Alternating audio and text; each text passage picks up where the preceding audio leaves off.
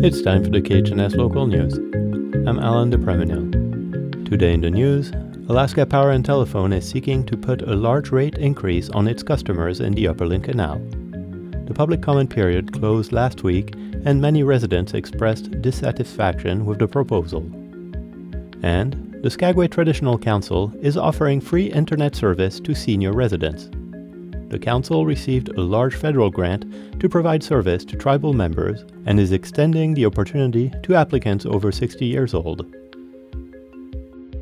In mid-August, utility provider Alaska Power and Telephone applied to the Regulatory Commission of Alaska for an authorization to raise power rates in the Northern Lynn Canal by 25%.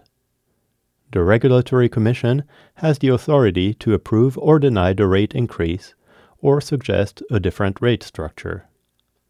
AT&T cited the rising cost of materials, equipment, labor, transport, and fuel as reasons to increase rates. In testimonies, company executives described Alaska as a dangerous place to invest in infrastructure. They cited the boom and bust cycles of resource extraction economies, the high cost of diesel that powers the company's generators, and a trend towards energy-efficient appliances that can reduce demand. The documents claim AT&T serves around 8,000 customers in 30 Alaskan communities. It is unclear how many will see large rate increases. A public comment period ended on September 15th. Close to 100 comments were submitted. Many deplored the lack of a proper notice in local newspapers. The Commission posted notices in 2 statewide newspapers not widely distributed in the Upper Lynn Canal.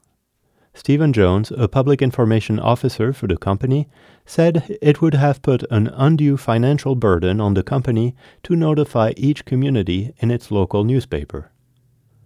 A previous proposal by AT&T was advertised in the Chilkat Valley News in 2012. At today's rate, the notice would have cost $225. The Skagway News would have charged a similar amount. Those 2 publications would have reached 3,000 of AT&T's customers in the Northern Lynn Canal. The revenue requirement study and testimonies by executives add up to almost 700 pages of documents. Many people who wrote to the Commission said they found the comment period too short to properly assess the documents. Haynesboro manager Annette Kreitzer wrote to ask for an extension of the comment period. A council for the municipality of Skagway wrote to register the municipality's protest of the rate increase. Representatives for both municipalities asked that the Commission allows all interested parties to participate in an investigation of the company's request, and for the involvement of the State Department of Law. Other commenters pointed out that most of the electricity in the Upper Lynn Canal comes from hydro, which is not subject to price increases.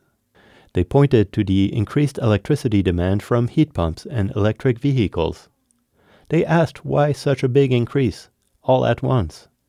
They wanted to know how much company executives got paid.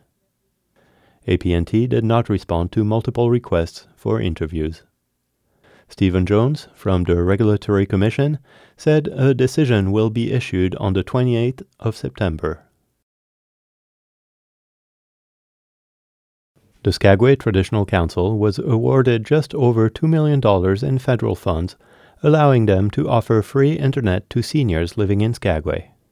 Tribal Administrator Sarah Kinjo-Hischer applied for the grant that is making it possible. We applied for a grant to provide free internet to our members, and we were able to expand that program out to any seniors living in Skagway at this time. Kinjo-Hischer says she worked with utility company Alaska Power and Telephone to get the grant from the National Telecommunication and Information Administration.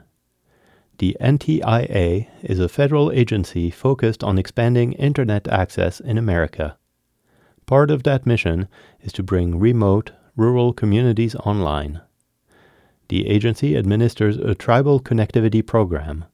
The program awards funds to tribal governments nationwide to pay for infrastructure or provide free internet. Over 20 tribal entities in Alaska have received funding so far. Kenjo Hisher says the $2 million grant will pay for free internet for up to 120 people or businesses for years to come. She says around 40 tribal members are being served, and the council decided to invite all senior residents to join the program. Kenjo Hisher says the response has been swift. I only posted on Facebook yesterday, and we've gotten quite a few applications turned in already, so looks like it's going pretty well. Kenjo Hisher says the tribal council will keep enrollment open until the program fills up.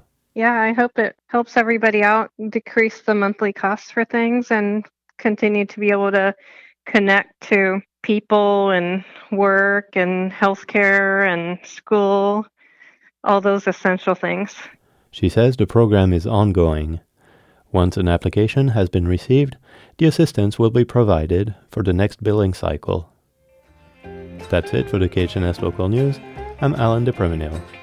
This is KHNS, Haines, Skagway, and Klukwan at 102.3 and translator K220BK Skagway, Alaska at 91.9.